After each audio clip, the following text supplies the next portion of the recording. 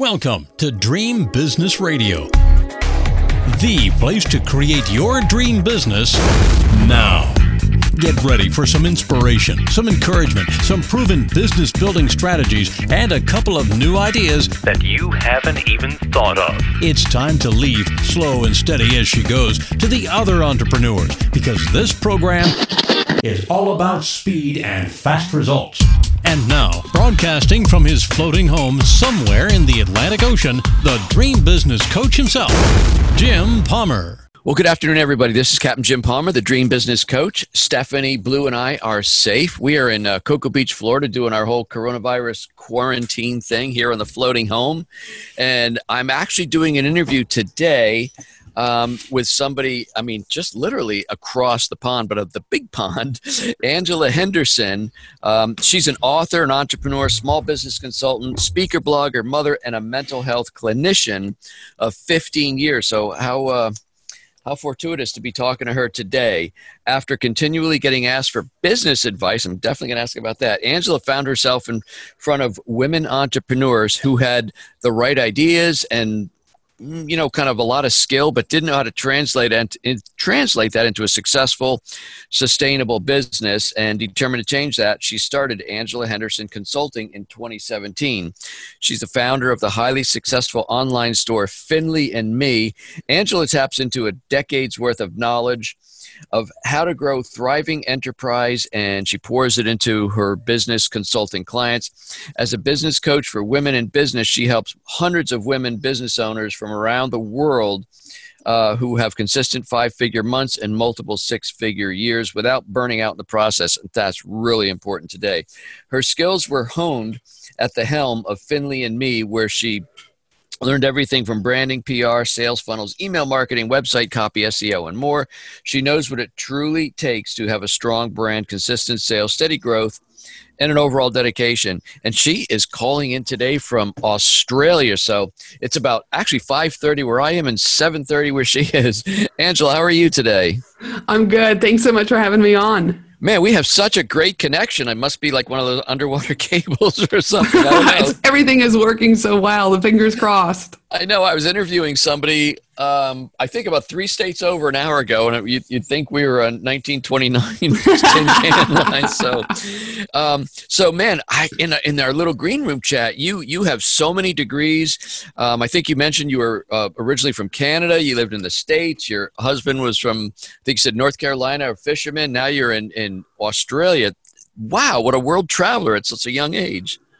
So yes and no. So I do love a good travel. I've been over to 50 different countries, and 42. I still think it's a young age, or 41. So I should say, don't add a year. So I'm 41 this year. So but life is life, and there's so much to say when you travel the world, and the people you meet, and the food you eat, and the sounds and the smells of each individual country. It sparks amazing memories. So I love to travel. And you mentioned you're a doctor, and so you're highly educated, and I always find that interesting when I talk to an entrepreneur who's highly educated in degrees, because a lot of entrepreneurs either don't go to college at all, or, they just get a little bit of college, get a job, then they get fired and start their own business. You kind of went the other way. Right. Yeah. So I'm a mental health clinician, not a doctor. Would love to. So I used to do all of the initial mental health assessments. And then if they needed medication, the medication part went over to the psychiatrist. But it was my job and my responsibility to make sure that those that were presenting with a variety of, mental health symptoms, that I worked with them for a few hours and then really got to understand them a little bit more about what was going on. And it was from there I would either diagnose them, with depression, anxiety, etc. And then again, either refer them to some one-on-one therapy with me, group therapy, or potentially in-home support, or seeing that psychiatrist. So yeah. Boy, with a lot of people holed up now for, I think it's been almost 10 days or 9 days. There's probably a big demand for that service right now, I would think. I would definitely think that, again, I definitely am all about that we need to hit the curve on this and do all this with the coronavirus. But I also don't think there's enough people talking about the mental health impacts that this is going to have, both short-term and long-term. I don't know the data off my head in America, but in Australia, 8 people take their lives every single day. So we hit about 3,000 deaths due to suicide. And that's just on your daily node, catastrophic event, right? Yeah. Now you look at the millions of people around the globe who are, losing their jobs, losing their livelihood, et cetera, that this is going to have an impact on mental health. So, or their mental state, which then potentially, if it's long-term, could go into a full-blown mental health diagnosis. So for those entrepreneurs out there, or those of you that have family members, et cetera, that are going through a rough time, I cannot emphasize enough about being able to access the tools and resources that, are necessary. So I know, again, I can't speak on behalf of America because and in fairness, I don't watch a lot of the news at the moment because it actually impacts my own mental state. So for me, as I go online daily, have a little bit of a look around. Obviously, I'm still in my Facebook communities and where I need to be, but besides just scrolling CNN or what's going on in the local news, I actually don't do it because it's not that I'm not educating myself. It's not that I'm not being mindful of what's going on in the world.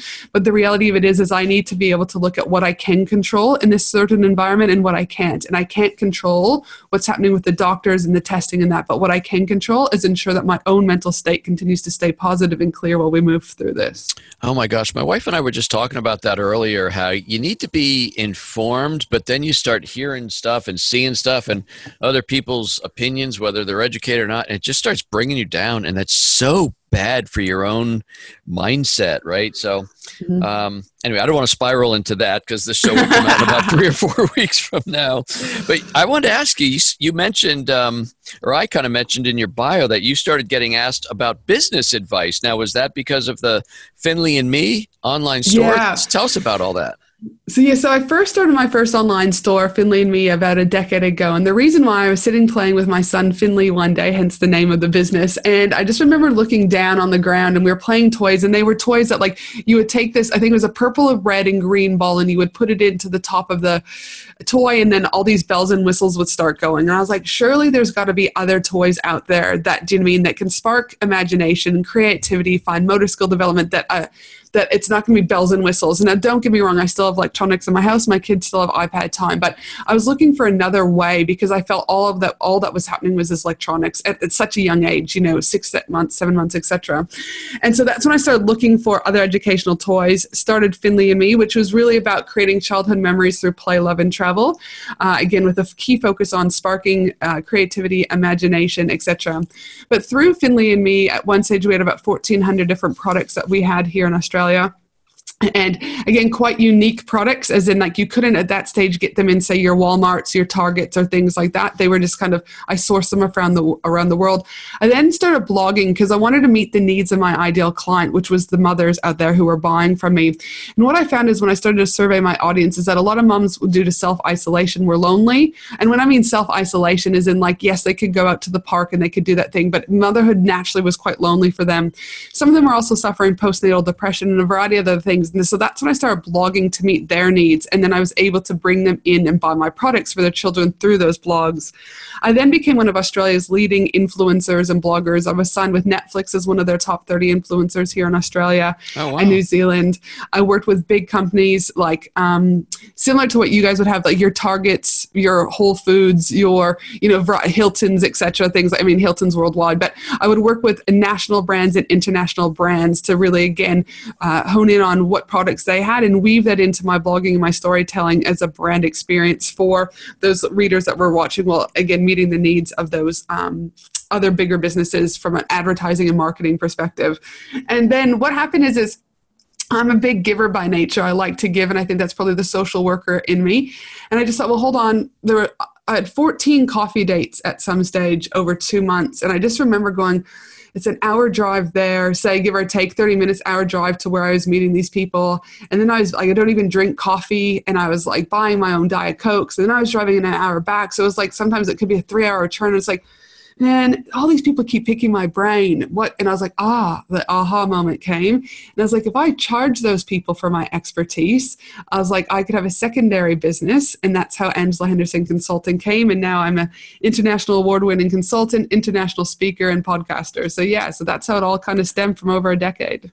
Now, I think I read where you started in 2017, or because everything you just described sounds like a decade's worth of work.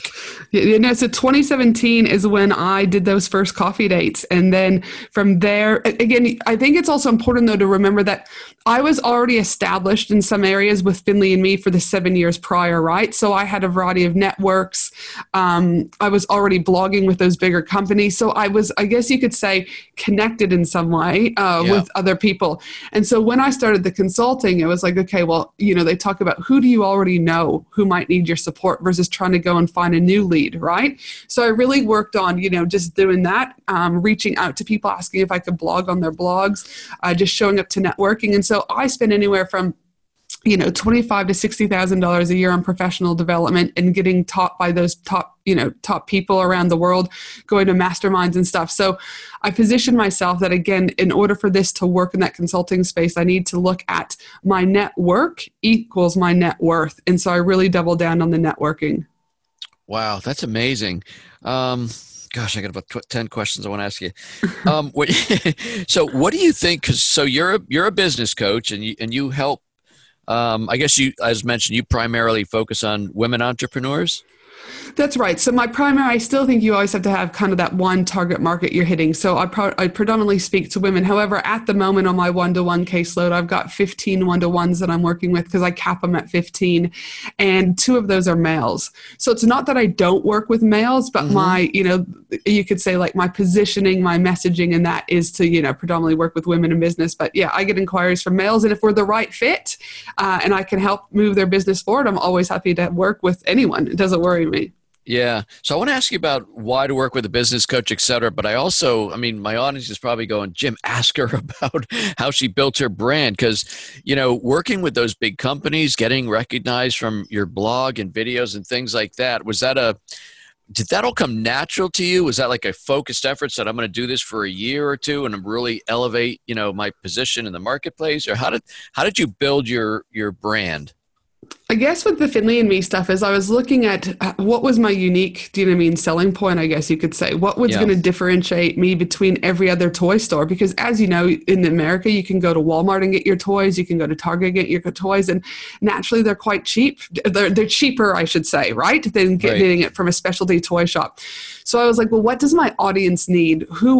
Diving really a little bit deeper about that. And so from there, I was just like, you know what? Knowing that it was the moms, I thought, okay, well, if I can start writing to the moms and I can start then teaming up with other people who are also bloggers in that space, and we cross-pollinate our content with each other, naturally your brand awareness is going to increase, and you can do that organically without it having to be paid. All right. So for me, it was about how do I start, to increase my presence, because at that stage, Finley to Me was more like I was really the big, how do I say this? Not all toy stores have a face to the brand. Does that make sense? So, but whereas I worked really hard to be the face of that particular brand. And that's actually one reason why I never ended up selling Finley and Me at the end of this last year, because I was so infused within that business that I thought it would be exceptionally difficult for someone to take that over. And so building your brand, it's just about, I know it's cliche, but it's about consistency, showing up weekly for a blog, right? Making sure that the weekly newsletter goes out, making sure that I'm cross-pollinating with other people, making sure that I'm attending, either a weekly networking event or a monthly networking event. Like, it all came down to just remaining consistent. And that same ethic that I had with Finley and Me is exactly why I believe my brand has gotten here. The Angela Henderson Consulting is now starting to become not only Australian known, but worldwide, is that I've been consistent. So my podcast, we're about to hit our 100th episode, and you would know with consistency with your podcast that it is, the more you show up, the more you're consistent, the more your audience is wanting that weekly drop or that fortnightly drop from the podcast. Consistently showing up to do lives, like in a time like with this whole coronavirus, I will continue to show up every single day, right? Yes. In my group community, etc., because we will get out of this and the economy will come back, right? So to me, it's always just about, remaining consistent. And by, again, being consistent, that has allowed my brand to continue to evolve. So looking at maybe your own business experience and those of some of the clients that you've helped, what do you think are some of the main reasons that small business owners just continue to struggle? I don't mean going out of business, but I found it interesting to statistic here in the States, Angela. It said the most small business owners in the United States earn like $58,000. And I'm like, wow. So the 80-20 rule says that 80% of small businesses fail within the first 5 years. And those that keep going earn on average $58,000. And to me, it's like, man, I'd rather just earn a paycheck for 58 grand because we go through so much. Why do you think so many struggle? I mean, I think there's a variety of reasons why people, struggle with business for other different variables, as in like family, environment, finances, whatever. But some of the common ones that I've seen, in my opinion, about kind of like the 4 real reasons small businesses struggle to survive is, one, is that they really lack clarity on what actions to take. They're just like floating around, kind of like Nemo in the ocean, going from one, like they just don't understand what they should be doing. They, it's like, how do I explain? You don't know what you need to do to move your business forward. So they're taking all these different steps and they're doing different directions. But the problem is they just end up chasing their tail. So for example, they might be in a Facebook community and someone says, you need to be consistent. And then someone says, you need to have a Facebook group. And then someone says, you need a podcast. But they've got no real clear direction or strategy about how is this going to tie into my short-term goals and my bigger goals. So they're just throwing all the spaghetti at the wall, but they're still not getting any closer to getting the clarity on what they need. And so I do believe so many businesses start to spiral because of that lack of clarity. That's reason one. Reason two, I think that businesses, small businesses struggle to survive is that the shiny object syndrome, right? Yes. I mean, our brain, people say that we've got less attention span than a freaking goldfish.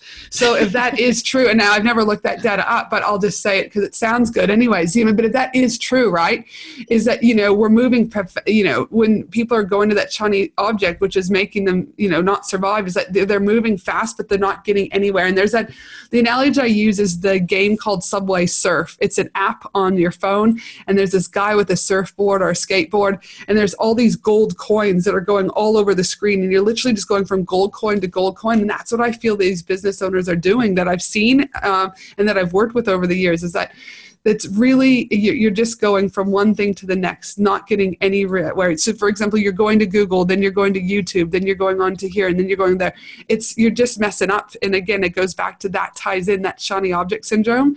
It ties really nicely in with, again, that lack of clarity, right? They're just jumping from one thing to the next. Or, oh, this person said I need the new app that's come out, and oh, I need the new podcast mic that's come out. Like, there's always these distractions. And so again, but if you're clear and you've got that strategy, you're going to minimize the shiny object syndrome, which is then going to help you to survive and move forward. But until you kind of get over those, it's going to be a bit difficult. My other thing that I see businesses fail, Jim, is that they treat social media like a safety net. All right. And what I mean by that is, one of my first questions I ask people when they start working with me, even in my discovery call before then, is, where is your primary source of income coming from?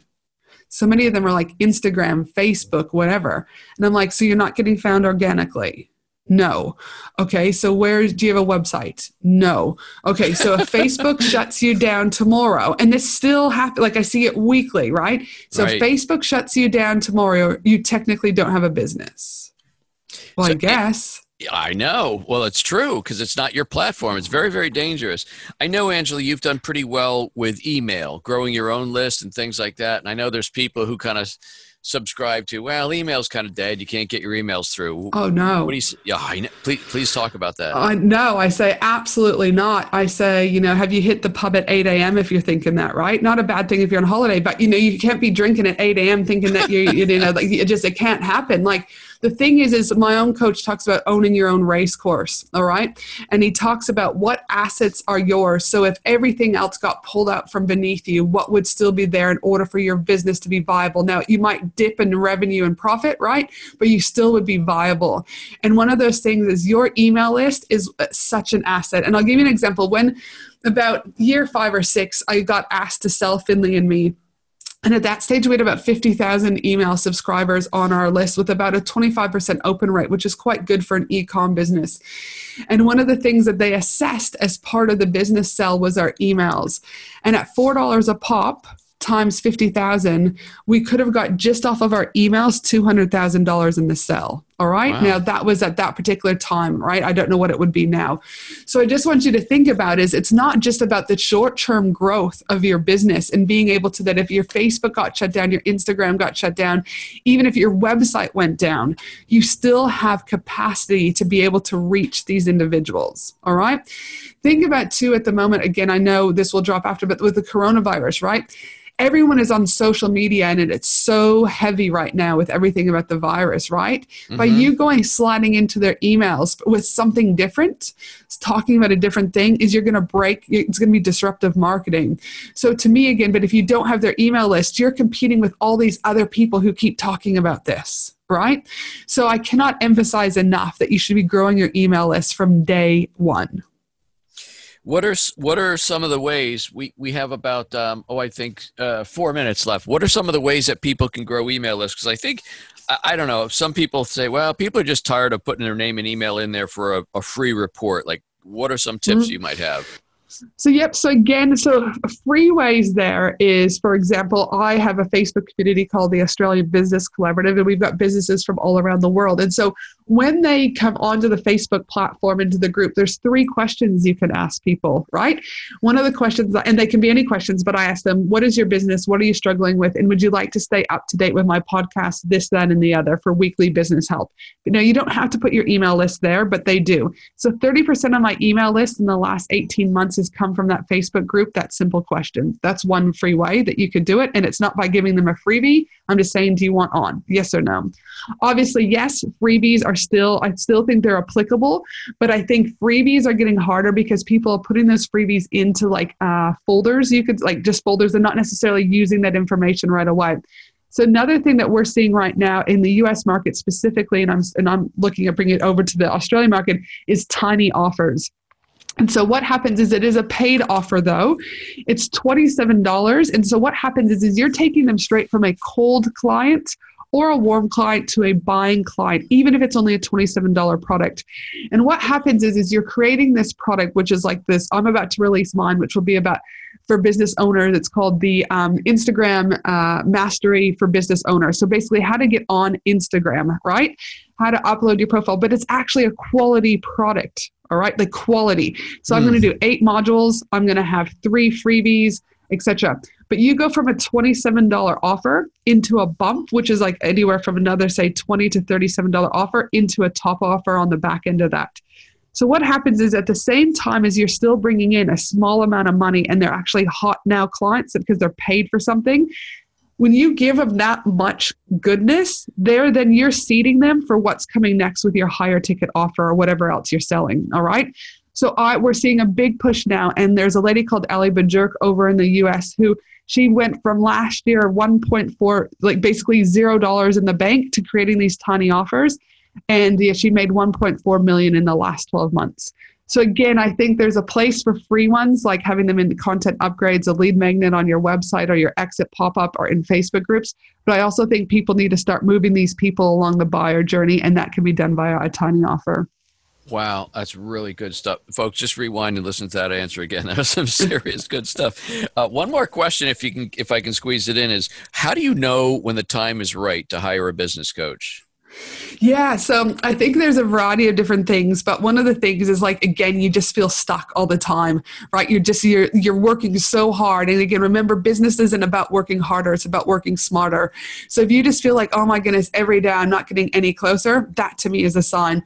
Another sign is that you could start to get frustrated and triggered by other people online who you naturally love because you're just kind of feeling like this, oh my goodness, what the heck, why them, not me? You start to potentially also, motivation is also another big one, right? It could be like you're just starting to lose that motivation. Another thing is it could be the opposite, is that you just have this to go, okay, great. I know where I'm at. This isn't where I want to be in the next 10 years, and I don't have all the tools and resources. So again, I always say to people, start being in tune with what's going on for you. Are you stuck? Is there a growth pattern?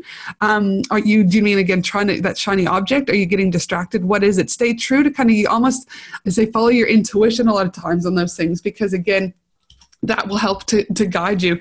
I also think that it's important that when you're looking for a business coach, please research them. Do your own due diligence. If you can't Google someone's name and find them, now they should at this day and age have a digital footprint somewhere. All right. Right. And I talk about in one of my blog articles about the 5 costly mistakes to avoid when hiring a business coach. And one of them is you literally stalk the crap out of them. All right.